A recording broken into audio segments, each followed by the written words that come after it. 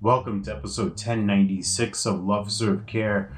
Today's episode, we're going to wrap up some unfinished business from yesterday with the 1095 idea, and just want to give you a quick premise of that. The 1095 represents the total of the next 3 years, and that's what this coaching program was about. So shout out to my man, Dr. Will Moreland, for inviting me into this last year and creating this opportunity with me to explore and create what that could look like. So I was explaining some of the core principles or what I want my core to be, and I didn't complete the experience. So let's pick up from where we left off.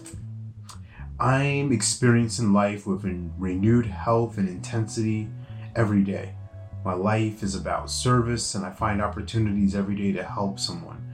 I am experiencing joy with my friends and family. I experience the love of God throughout my day.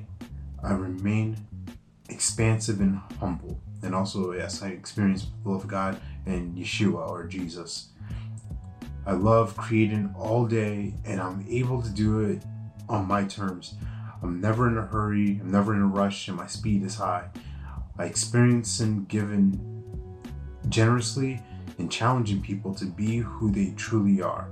I explore my state of being objectively with no judgment. I experience different points of view and understanding to enhance my life. So that's the last part of that.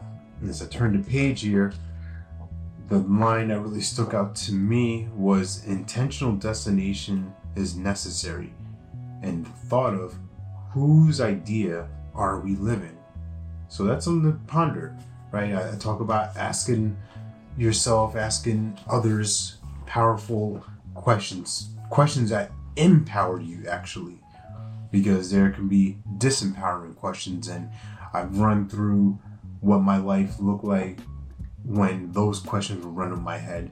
And now, as I've been on this journey of personal development, self-growth, self-healing for the past 9+ years, it's a constant and consistent creation, right? It's a conscious thing too, not to fall into the default mode, not to be conceited and think I got this, I know that, not to be too proud to say that I can do it on my own and I don't need help, right? This is where the connection, the collaboration, and the creation all come from. And so that's the opportunity for you to continue to explore that, to continue to inquire, and really look at what is that core that you want for yourself. What are those things that are important for you and how you want to show up in your life. It's a choice. So please remember that you're born to live your life in abundance.